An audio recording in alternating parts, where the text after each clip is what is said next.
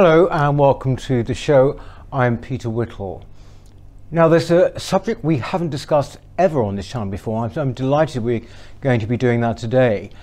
Artificial intelligence, AI, depending on your point of view or which paper you read, is either an existential threat to our very existence as a human race, or indeed is the possible opening of the most wonderful dreamlike landscape in the future.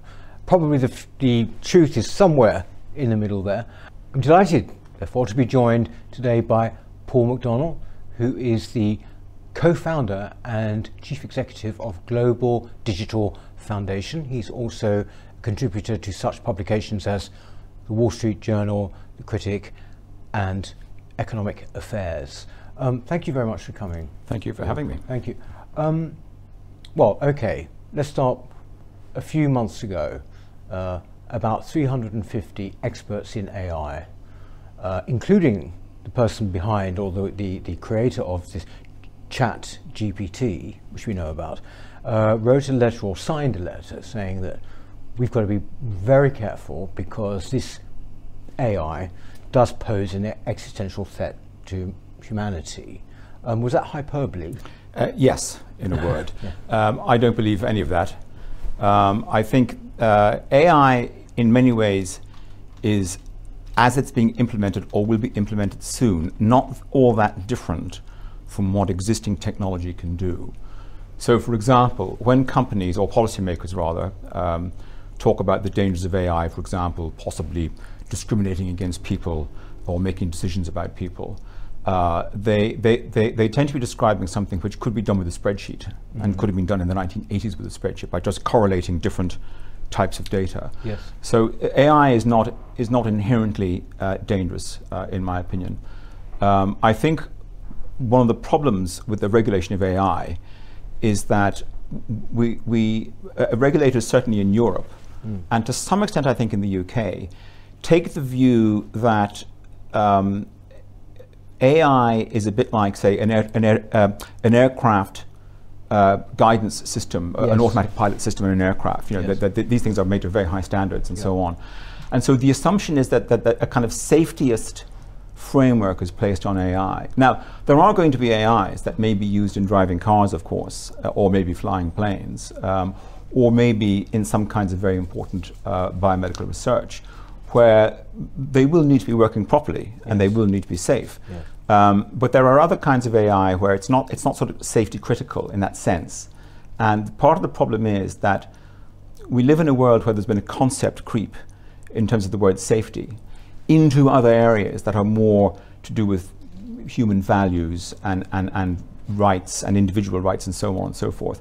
And there's been an elision between that sort of physical safety aspect that people are worried about, you know, RoboCop, on the one hand, and this broader sort of safetiest culture that we live in, you know, where people don't feel safe if they hear opinions they don't agree with and so on. Yes. And AI is kind of straddling that at the moment conceptually. I tend to think that the people who are sort of saying it's a potential catastrophe and it's really very great threat, to some extent these are people who want to regulate it, even though they're in that business, because they understand that with proper regulation they'll be able to commercially monetize it more easily if there are rules. But so, I mean, without going right to the kind of doomsday scenario, which means I'm about to, but isn't the point really the point's always made, and again this is a very layman's approach, that somehow artificial intelligence will basically at one point become superior to us, and therefore regulation becomes beside the point? Yeah, I mean, there's no sign of that yet. AI really is most AI that we have works on a concept called machine learning. And so what it does is it sort of works in layers. And so if you imagine, I suppose one way of putting it is that it's a giant correlation engine. It correlates different kinds of data. Right. So if you imagine an AI that's driving a car using cameras, and it's using cameras to spot things that are in the street or on the road, and it needs to distinguish between humans and animals and so forth, and it needs to recognize certain things. Now, that AI tends to be trained, and it tends to be trained over, it's essentially it's trained in stages. So initially it's trained to recognize there is an object, and then there is an object with two legs, so it's a person, and then there's an object with two legs, which is a child, or, so it gets trained progressively, and eventually then it seems to recognize what's in the road. And I think AI in general, in other sort of areas, is really going to be used to automate existing processes where people are involved. So if you imagine, for example, two companies that are trying to merge across two different jurisdictions, perhaps the merger will give them, a market dominance in both jurisdictions. They're going to have lawyers, and the lawyers are going to be looking at not just the contract law aspect, but they'll be looking at the competition law aspect. Yeah. Now, it's quite possible that, I think probably likely at some point in the future, that an AI, a specialist AI, will be consulted to produce a document summarizing all the legal issues that need to be gone through. Right now, of course, if you were doing that, you'd have an international law firm who might charge you, £1 million for what in fact is a piece of preliminary work. But there's no reason to think that an AI could not churn out most of that in 5 minutes once all the data was in there. And so it's doing kind of preliminary skilled work and saving time. Rather than the way ChatGPT, if you ask ChatGPT to write you a letter of invitation for your birthday, and you give it the date and so on and so forth, it will do it. It will save time, and it may well be that people will be using these things to produce a first iteration of something. But I don't buy into this idea that it in any sense, AI is in any sense genuinely intelligent. I'm with I think it's John Searle, the philosopher, who writes about this, and he doesn't really necessarily buy into the idea that AI is genuinely intelligent as such. It just simulates intelligence. So, I mean, you can obviously tell already I know very, very little about this. So, would it or does it know that it's intelligent? In other words, does it have a consciousness? No, it doesn't. That's the thing. It doesn't have a consciousness. It's really like a super smart spreadsheet that with algorithms. I mean, essentially, it works with algorithms. So, an algorithm, of course, is a formula which, when it's exposed to data or applied to data, will sort that data and make decisions, and come up with a view. So, for example, you could have an algorithm that would might say, find me everybody in the UK who professes to vote for one political party, and tell me their age and tell me where they live, and then write me a campaign leaflet to aim at these people based on what surveys tell me is the thing that they're most concerned about, for example. And that's sort of an AI could possibly do that, but it's really just correlating different data. It's doing the work that you might get a bunch of researchers to do. Yes. And there's no sign yet of it becoming actually intelligent. If you take, for example, there was the program produced by AlphaGo, which was a program produced by a subsidiary of Google, DeepMind. Yes. And this program, I think it was about 2016, played Go, the Japanese, the Oriental board game Go. And it's a game I'm familiar with. And this beat the world champion in Go, Lee Sedol. But again, it was really just a massive correlation engine. It had a massive database of moves that it could make. It had an evaluation thing, function where it was evaluating the current board situation and then looking for the optimal move and so on and so forth. Apparently, people have found out since that program was quite easy to throw off just by making random moves. And so it's not intelligent. Now, that doesn't necessarily prove it's not intelligent, but there's nothing to suggest that AI has or is on the way to developing any kind of consciousness. Isn't it right to say that it's actually nigh well impossible to tell if something's AI? It depends. I mean, you could to do this, haven't they? Yeah, you could. I mean, there is the famous Turing test, which was Alan Turing, the computer engineer. I think he wrote an article I think it was in Mind magazine, and I think it was in 1955 or thereabouts. And he talked about a test whereby if a computer was able to fool you that it was human based on a question and answer session, that this therefore would prove that it was intelligent. Now that in fact is not true. The fact that you can be fooled by something doesn't accord a quality to that thing. I mean, it might suggest something about you. So I think he was wrong about that. Now, what he may have been getting at, I think, or certainly what we can take from that, is that a computer that can fool you that it's human, well, it's a very good computer, and it could be very useful. You know, people will want robots in the future to help them if they're lonely. The Japanese use these already, and the robots, they can have conversations with the robots, or the robots can help them do some physical things around the house. But it's not intelligent. No.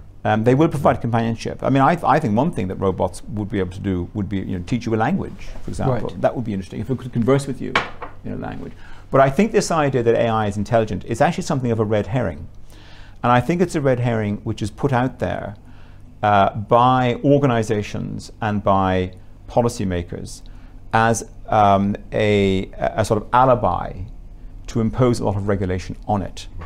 And that regulation, to some extent, I think, is a power grab in business and in organizations of all kinds. This is your specific area, isn't it? Yeah, this is regulation. Yeah, and I think that the danger that the regulations will constitute some kind of a power grab. So take, for example, the European Union. The European Union has an AI Act, which is not in force yet. I think it's 2025 it's coming in. And this act absolutely elides the difference between what you might call the equality agenda on one side and you know, straightforward physical safety on the other side, as in, you know, if you put this thing in a train that's a driverless train, it's got to work, you know, it can't harm people.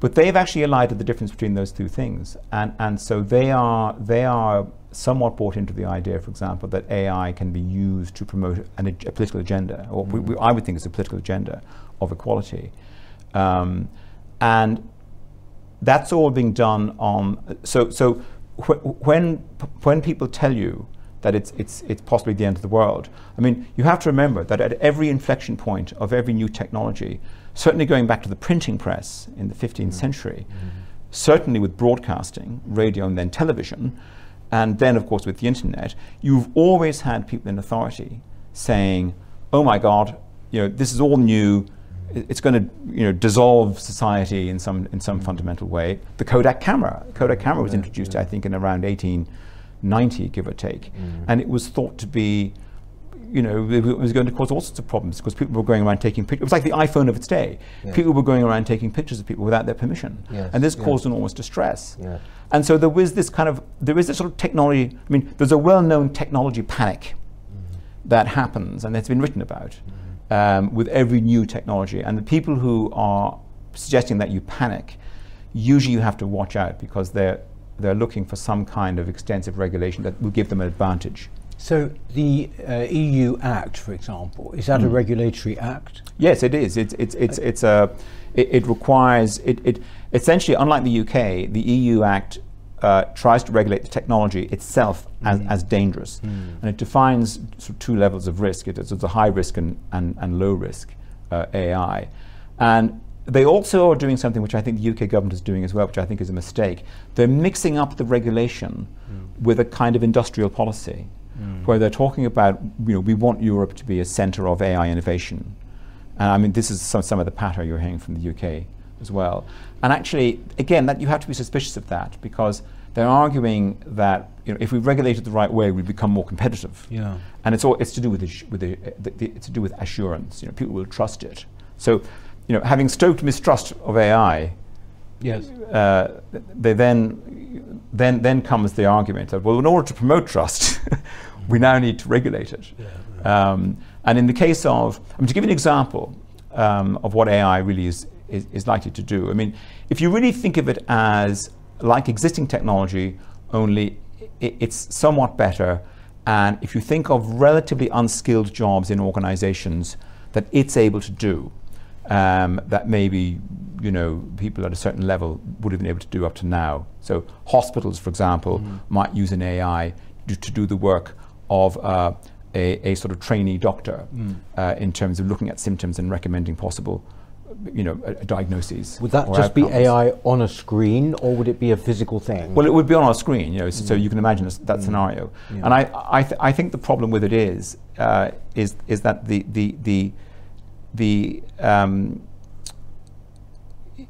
if the AI becomes embedded within organizations like this, which is perfectly it's going to happen. I mean, some level of AI will become embedded in organizations and used in organizations. It'll be incremental. It'll be piecemeal.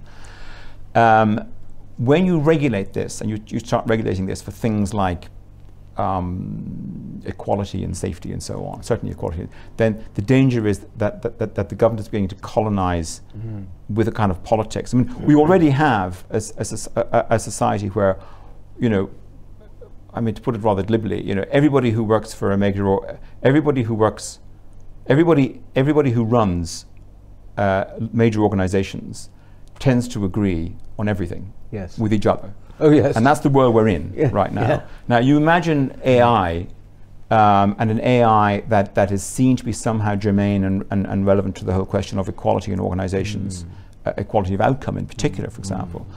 And the danger there, I think, is that the governance of the AI actually becomes a kind of conformity of what the AI does and the outcomes the AI generates. I mean, these are outcomes that are not random or unknown, but just, for example, if you imagine a scenario where the government or the policymakers wanted an organization to, let's say, subsidize, say, certain poorer communities with its product, or had to employ a representative group in terms of gender and ethnicity, and if they were using an AI to do this, it's easy to envisage that a regulation of the AI could become the sort of stepping stone of an intrusive sort of diktat to tell them, because your AI is doing this and your AI is making the. Now, of course, these would have been decisions that would have been made ordinarily by managers and organizations. So the decisions won't be any different, and in essence, the work won't be that different. But the idea of regulating AI and attributing to it this great power, this almost it's a sort of Cartesian idea where the AI is the brain, is the mind. And so I think the mistake we're making around AI is that we are attributing it the quality of a kind of a mind in our society. And that then sets up a whole question around intentionality and a perceived intentionality on the part of the AI, and therefore that's the license to regulate it. Also, there is allied, I think, to this point, it's the same principle, I think. In fact, actually, it's one of the discussion points we get mostly from viewers, and that is, how subjective, if that's the right word to use, this AI would be. I.e., the implication is that at the moment, embedded in AI are certain kind of worldviews. Yeah. Now, you can dismiss that as paranoia or whatever, but it, broadly speaking, would be, I suppose, I think it's been pointed out before, Silicon Valley's value system or whatever it is. And so people have used Chat GPT to bring forward certain examples. So how could regulation help with that? Well, there was an example, for example, I think in a tech company where they were looking to hire people, and they were scoring higher. The AI was scoring higher for people who had played certain sports, for example, in college, but of course what they forgot is that these sports were sort of sex linked, and they ended up discriminating against women. Now that's a mistake, clearly a mistake. I tend to take the view that if regulators and policymakers want to tell companies you can't discriminate against people based on gender or sex and race, which I would tend to agree with, because it's it's a very bad idea, they should then say, and if you're using an AI to select this, we will know after the fact. Yes. And so you will know really ex post, because you will see the outcomes. You will see that you'll see the skewed figures if they're doing it. It's very unlikely that a company would want to do that deliberately. It could happen inadvertently, but I don't think it needs special regulation. I just think they need to say to companies, whether your manager is making these decisions or your AI is making these decisions is neither here nor there. You are still liable for the outcome of those decisions, and therefore we will be coming at you if we think that there's discrimination happening based on sex or based on ethnicity.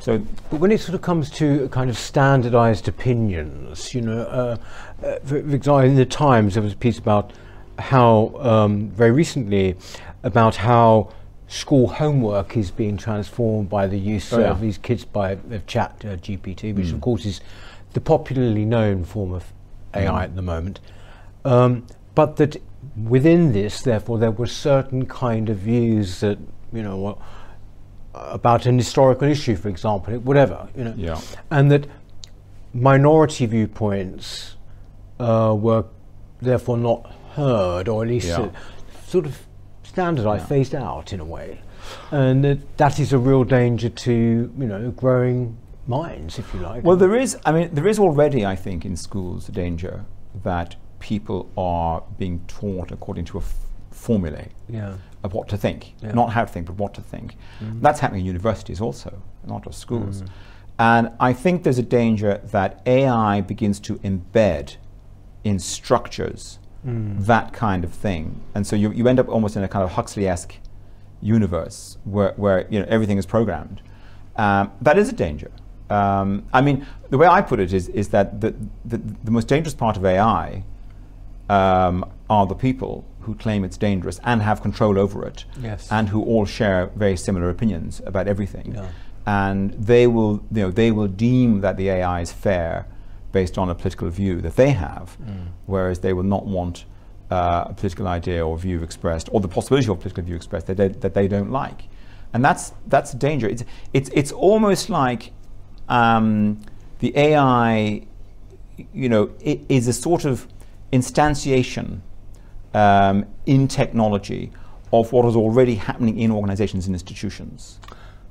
Right. Okay. In other words, the technology, it's becoming in a way, if you think of it as a kind of programming or embedded ideology, and so the worry is that but we're already embedding ideology in organizations, in procedures and processes.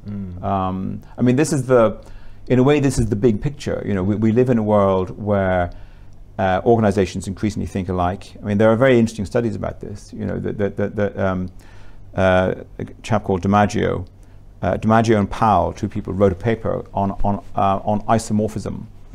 And it was based on an observation by Max Weber, who I think, writing in the 50s, had talked about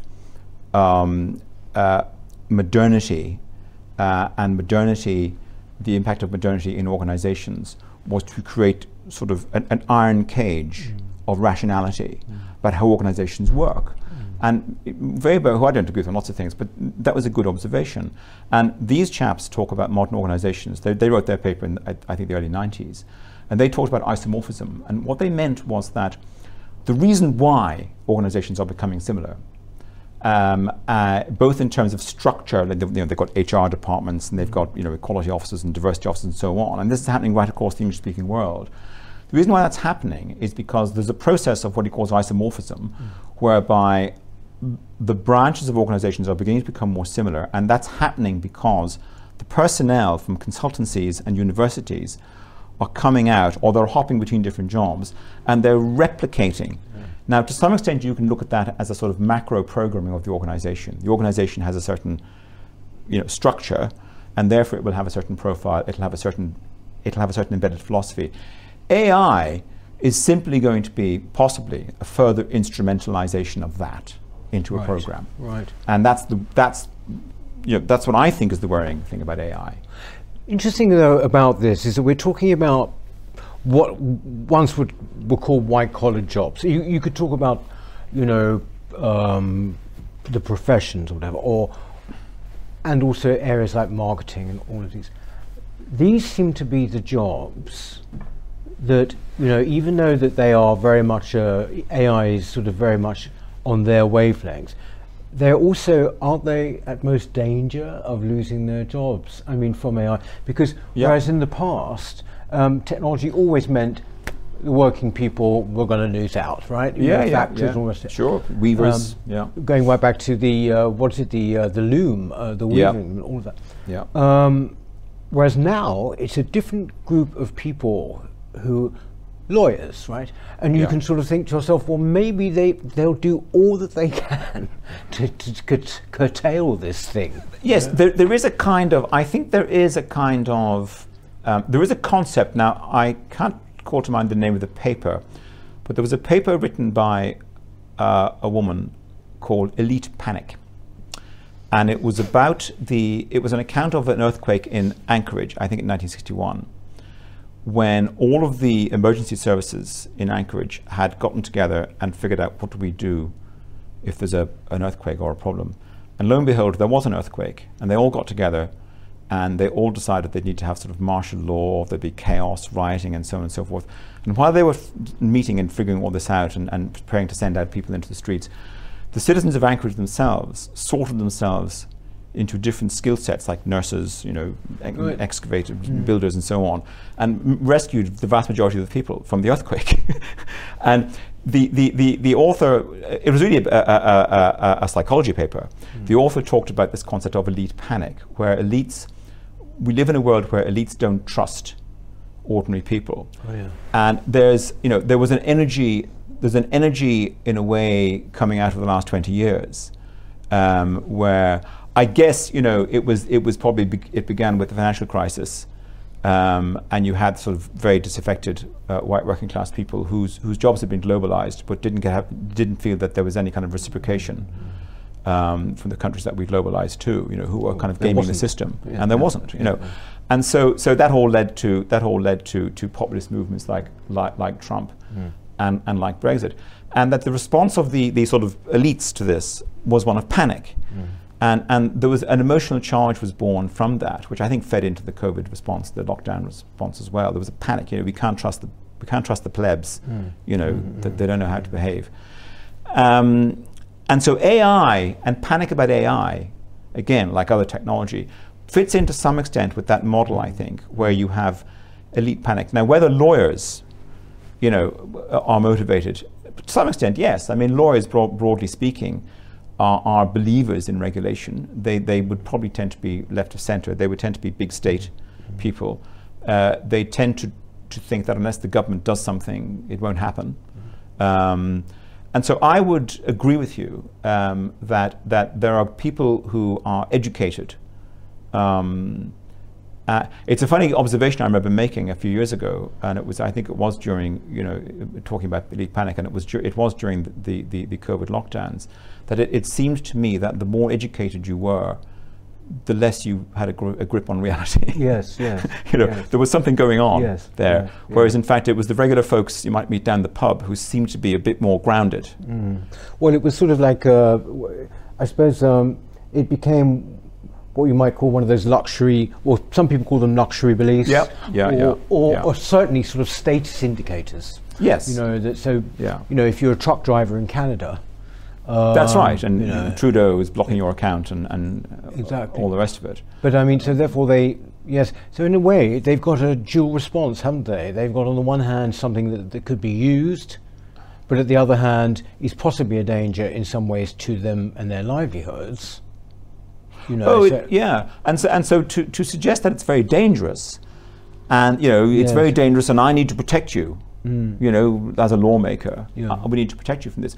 And there's a comment. It was, I think it was Baroness Kidron. Do I have that right? I don't know. She's a crossbench peer, right? And it was a discussion I was watching, and it was about the online safety bill or bill, I think.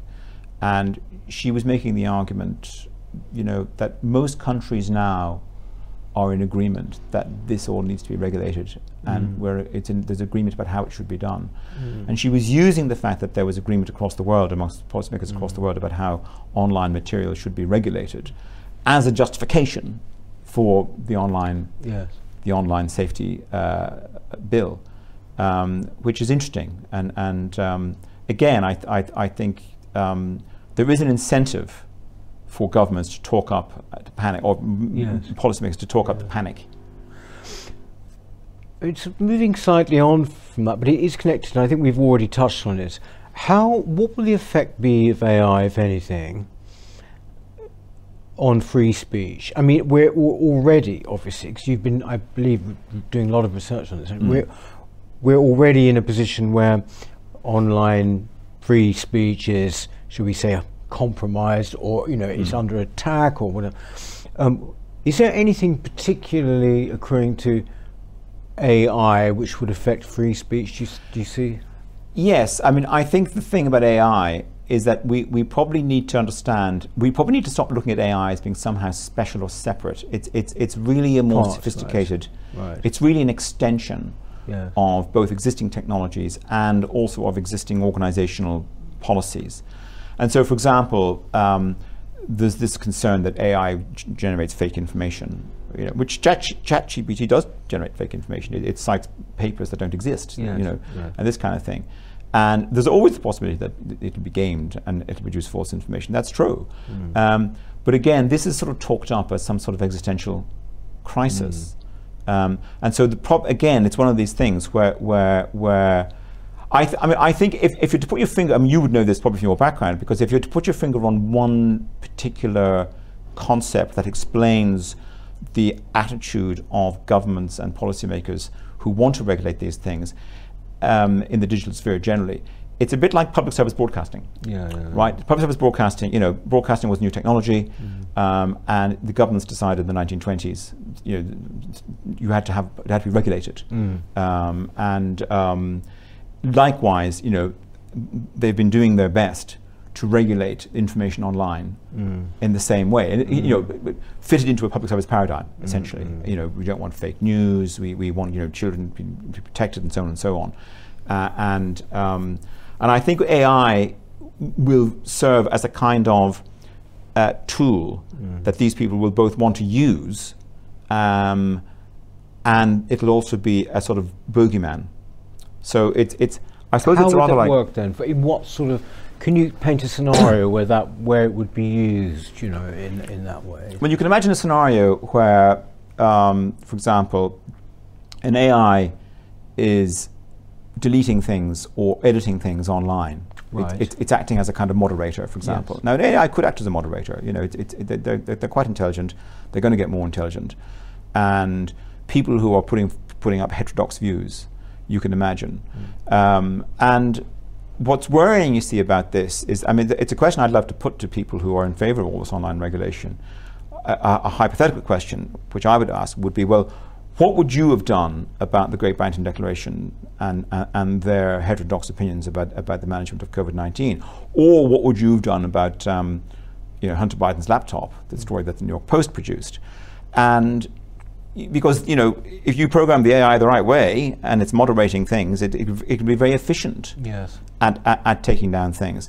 And then you can imagine a scenario where an AI is sort of certified. And remember, the attitude in the UK, and more so in Europe, is very much around, we want to have excellence in AI. Our AI has to be of the highest quality, by which they mean it has to be trusted and also quite capable. Well, if you imagine that scenario where you're sort of giving it certificates, and you have an AI that somehow has this certificate of excellence, and it's removing disagreeable posts online and so on and so forth. So there is a threat to freedom of speech in that sense. Now, I don't think that people who want to regulate it, I don't think they're malicious. I don't think they mean harm. But we are in a world now where companies will preemptively take down things and preemptively design their AI to remove content in order to avoid hassle. Coming from activist groups and so on. There's something one thing I should add, by the way, which is very relevant to what you're asking. The European Union AI regulation provides for special groups to be given a recognition in terms of flagging stuff online. Right. This is not what this is to do with the Digital Services Act, but there's an AI dimension to this, and the Digital Services Act, the Digital Services Act in Europe, it's licensing representative groups. It's kind of corporatism in a way. And so therefore the people who are activists and have a special interest will be given a special hearing. Now, I think the same thing is de facto in place in the UK. I'm open to correction on that. But I think there is a kind of a listening to and a consulting with activist groups about what they do and don't like. And that's quite challenging, because if some corporate activist group bullies, a bit like Stonewall, if they bully an organization into a certain point of view, that organization is going to preemptively take, because they don't want the hassle. And you can imagine an AI embedding all of that. Yes, indeed. I mean, well, actually, you talk about Stonewall. It's almost take your pick. Whether it's the Metropolitan Police, or whether it's again, in some ways, the most important of all, education. I mean, these are all the areas, indeed, where that would apply. And it is it's interesting the way you're describing it as being a kind of a sort of tool, and also an extension of a situation that we already have. Yes. Oh, yes. Just in a technical sense. Yes. It's not. I mean, the idea that it's some kind of RoboCop or Total Recall or what sci-fi magic stuff, right? Yeah. That's in a way a distraction. It's not. It's actually a sophisticated extension of the world we have now, and there is a sort of battle to be fought in the world we have now to preserve freedom and freedom of speech and so on. And AI, will be used by people who oppose that. Well, I mean, you wouldn't need sensitivity readers, would you, anymore?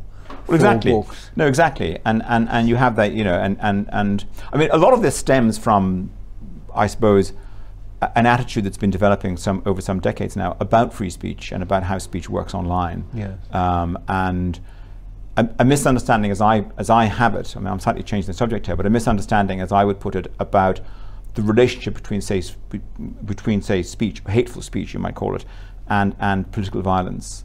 And I don't think the relationship is causal.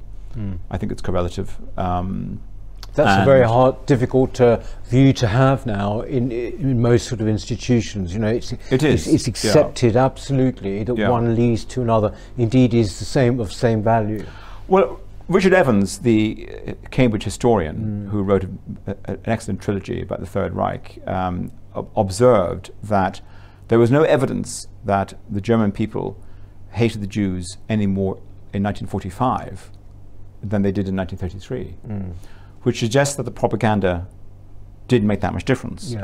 And so there's an interesting historical, I mean, we're sort of shifting here quite a bit, but there's an interesting historical discussion to be had about the relationship between this sort of speech and propaganda and what people actually do. And I tend to think that we're living we're still living in a post-World War II world, where after the war, there was everybody thinks they know, what fascist propaganda is and what it does.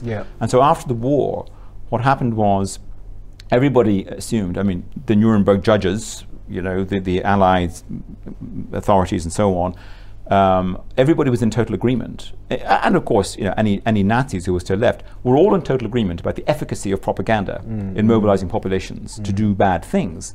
And even though that was somewhat ahistorical when you consider how the Third Reich actually developed and how it implemented its murderous program, its kind of racial war, it doesn't really follow from the propaganda, all of that. And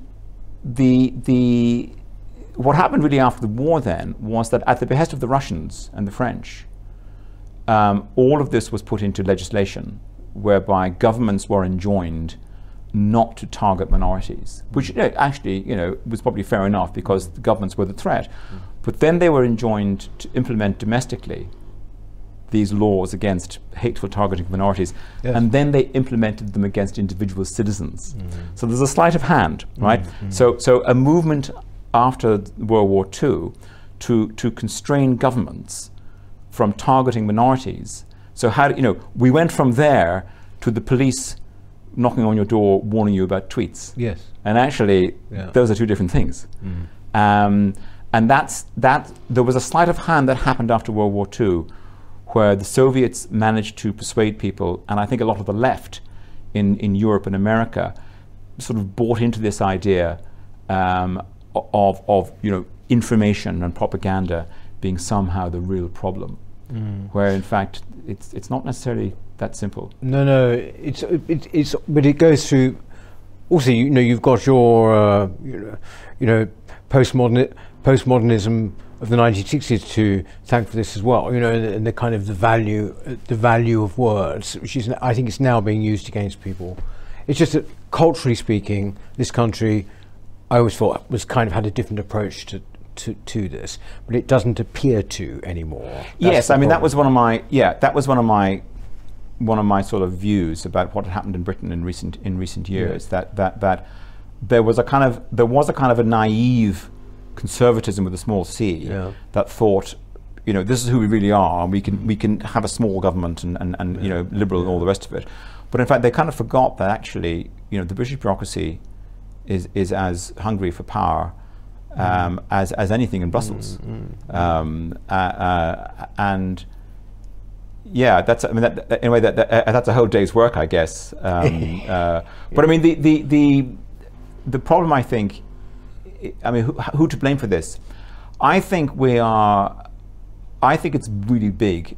It's to do with the fact that we are in a progressive era, and the progressive era goes back really to the late 19th century. It probably goes back to Hegel and his sort of dialectical view of history. The American civil servants and politicians in the 1920s were quite progressive. They believed in the role of government. And you also have the transcendentalist movement in America in the 1830s, who lasted until the 1860s. And the transcendentalists were really proto-progressives. They were Christians, but they wanted to, social reform was what they were about.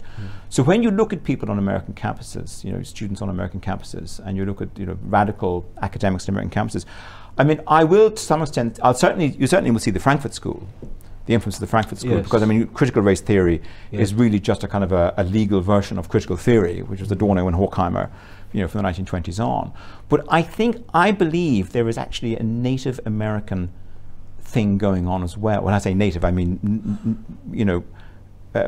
prior to all of this in the society, and it's really to do with the America's brand of progressivism, and to a large extent, what we're undergoing in the Western world, outside the USA, is the export of this to us. Just as we got nylons and cigarettes, we're getting, these identitarian ideas, radical ideas. If you look at, this is what's been said so many times, it's quite right. The English-speaking world, Australia, Canada, New Zealand, obviously us, we are the most affected by this kind of export, if you like.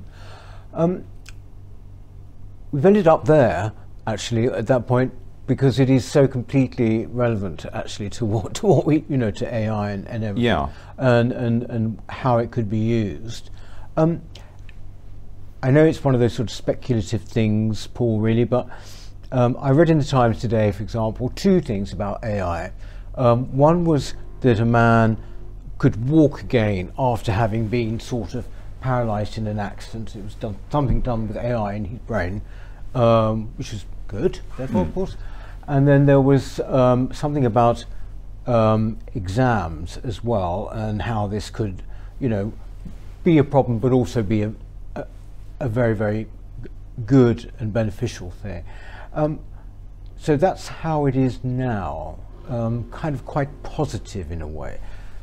In 10 years' time, will it be a situation whereby, I think you've talked about this before, if you're driving terribly on the road, that the car will just stop you driving? Or if you're, or there's something goes wrong in a plane or whatever, AI will just simply stand and say, you are, this is wrong, and I'm going to take the plane down, or I'm going to stop the car, or whatever. Oh, I think so. And areas where it can be operated as a kind of safety system. Absolutely. Certainly, if you take airlines, for example, 99% of crashes, air accidents, are caused by human error. It's very seldom a mechanical problem, and it's often loss of situational awareness by pilots and so on. And there is no real reason, so far as I know, I think technology actually already exists, that a plane, could be made to land itself.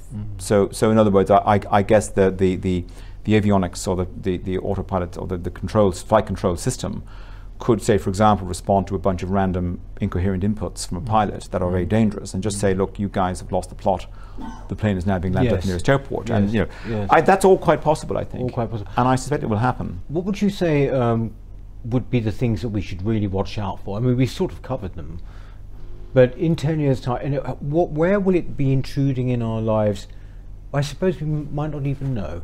Well, yes, I mean, partly we might not even know, and partly that it will, under the guise of an approval, best practice, industrial standard, for example, which has been approved by, let's say for the sake of argument, it's been approved by various human rights organizations, for example, and bodies purporting to be human rights organizations, that it is making decisions about opinions that are allowed to be heard online. So it becomes a super moderator of online content. Right. That's the danger. And a super regulator, but a super moderator where it's a censor, in other words, of online content. Does the online safety bill that you mentioned earlier, does that make any provision for AI? It seems to have been going on for a long time.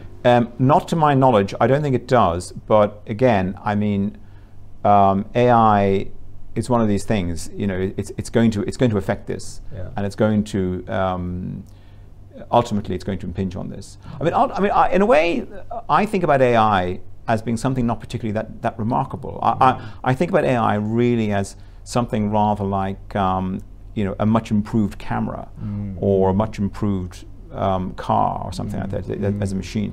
And what I am concerned about is that insofar as it can simulate an organization with a conscience, or it can simulate a being with some kind of moral compass, that it will be used, it will be approved and certified by the authorities, and then told, well, we're good to go now with that AI. And you can imagine companies who are interacting with customers using one of these in an approved basis, having very few staff, except technical staff, to maintain something like this. Yes. And you end up in a kind of Huxley-esque world where the machine, a computer says no. I mean, the machine is literally deciding everything. And because the machine is regulated, that has been approved, then that's okay. So you're taking the human out. That's kind of dangerous, because then you're sort of freezing the sort of evolution of society and politics. You're freezing the evolution of our culture. And you're just embedding it all in an AI. I suppose there was one area that people got, who like art, were getting a little bit worried about, was the idea that it could sort of kill human creativity. I mean, you can just say, make me a picture, in the style of symphony or Renoir, something. And it sort of can. Again, there are little glitches here and there, so it's not perfect. You've only got to look at certain things are painted. You think, I just don't quite buy that. But well, I have to confess. I mean, I'm actually a cultural Darwinist. Right. So that is to say, I think in culture is always dynamic. So my view of culture is that it is never ever de jure. It is always and everywhere de facto. Right. Now we can talk, of course, about classic periods of culture. We can talk about the world of T.S. Eliot or the Renaissance or whatever, which these become classical periods to us and so on. But really, I think culture is inherently dynamic, and once we try, I think it's an interesting point to make to conservatives. That conservatives tend to want to conserve things and preserve things, but the danger there is that once we're in the business of just conserving things, we're kind of conceding to the left, as it were, broadly speaking, the idea that there should be, there's an approved structure around something. So my great sort of weapon, cognitive weapon against, if you like, left-wing ideas about, say, history, or the ideas, for example, that in classical antiquity, Greeks and Romans were racist and so on. And there are authors who argue this. There's an author called Benjamin Isaac who argues that in classical antiquity there was a proto-racism in the Romans and Greeks. And all of that belies actual evolutionary psychology. It belies, once you start looking at how culture actually works and how it interacts. And so the dynamic nature of culture and the evolutionary and Darwinian aspect of culture is the weapon against those who want to actually write a narrative and say that's what culture is. It's a history of oppression, it's a history of the patriarchy, and so on and so forth. Now, in response to that, I think, you know, the proper response to that, I mean, there is obviously, and you've made programs about this, you know, where we talk about the great triumph of Western civilization, and I think it needs to be talked about and it needs to be put out there, and I totally agree. But I think that the killer response to a lot of the left may not in fact be to simply assert the value that they're discarding, which I think has to be done. I think the killer argument against them is to cite Darwin. It's just to say, you know, in evolutionary terms, it doesn't work like that. You know, you can't explain. In other words, there is no intentionality across history. There is no intentionality amongst groups. You can't talk about, you know, the patriarchy or racism within systems, systemic racism, because this is describing an intentionality. Yes, yes. And that's in fact what Darwin killed. He killed off the idea of intentionality. You know, he said nobody intended the world to be this way. This is just the way it is. It's an evolutionary thing. And whilst there are, you know, I mean, I'm a Christian, and whilst that could be a bit disquieting for Christians or conservative Christians, it's enormously liberating. It's enormously powerful against those who are trying to, in a way, put to us a kind of heresy, Christian heresy, about justice across ages and so on. Fascinating point, actually. Yes, I think maybe we have just done the West, as you mentioned. Maybe we should have a little epilogue about how to, because we are talking very much about why it was an explanatory thing, because we were just alarmed by the amount people no longer know, and so essentially this was about, look, this is why it is a wonderful thing. Yeah. But yes, it's this. I think it's the distinction between, for example, you know, wanting the government to uphold its laws about immigration and so on, which, I mean, because, you know, we believe in the rule of law, I certainly want the government to do, on the one hand, but also, you know, understanding, I suppose, that at the end of the day, when all this gets worked out, as it somehow it'll all come out in some kind of wash somewhere, whether we like it or not. You know, there may well be people who will be descended from some of these people who came in illegally, who, you know, who could make extraordinary contribution. That's not to say we should not enforce the law, but, you know, culture being Darwinian, culture being what it is. You know, I mean, it has often crossed my mind that, you know, the people who have the initiative to get here, you know, may have certain qualities. Well, that's the theory, isn't it? That's the theory. That's the theory, you know, and obviously, it gives rise to problems as well, and social problems, such as we see in Sweden, you know, uncontrolled immigration. Absolutely. But I'm generally speaking culturally an optimist, and I think the problem, and I think the danger of AI is that AI will be an instantiation, if as it were, a kind of, you know, it'll become a kind of a ghost in the machine for programmatic social reformers to you know, to tell us what to do, because it will be the expert, and we live in an age where we defer to experts now, and you know, Ian McGilchrist calls it a left brain world, and that's the world we live in, and AI will be that, and I think the you know, I'm sort of, freedom in a way is Darwinian. I mean, I don't agree with Richard Dawkins' critique of the entire history of Christianity at all, but I do agree with him on the saliency of what Darwin has to teach us about everything, including culture.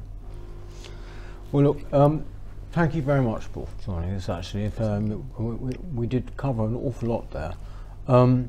Well, we'll keep an eye out for it. It's been a great pleasure. You know, we'll keep an eye on what's happening out there artificially. And thank you once again. Thank you so much. That's it for this week. Look forward to seeing you next time. Thank you. Bye. Hello.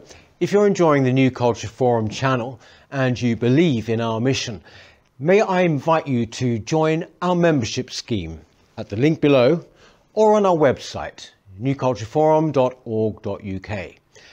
Our work is more important now than ever, and we have great plans ahead for the future, but we can't do it without your support. From as little as £3 per month, you can help ensure that we continue on our mission. As a member, you'll receive a range of benefits, including access to exclusive content, invitations to our private events, including here at our studios, free copies of our books, and much, much more, including, of course, our famous NCF mug. If you aren't able to become a member, then please help us by clicking this button and subscribing to our channel. It's completely free. Just remember to also click the bell icon so that you can get notifications when we post new videos. Thank you.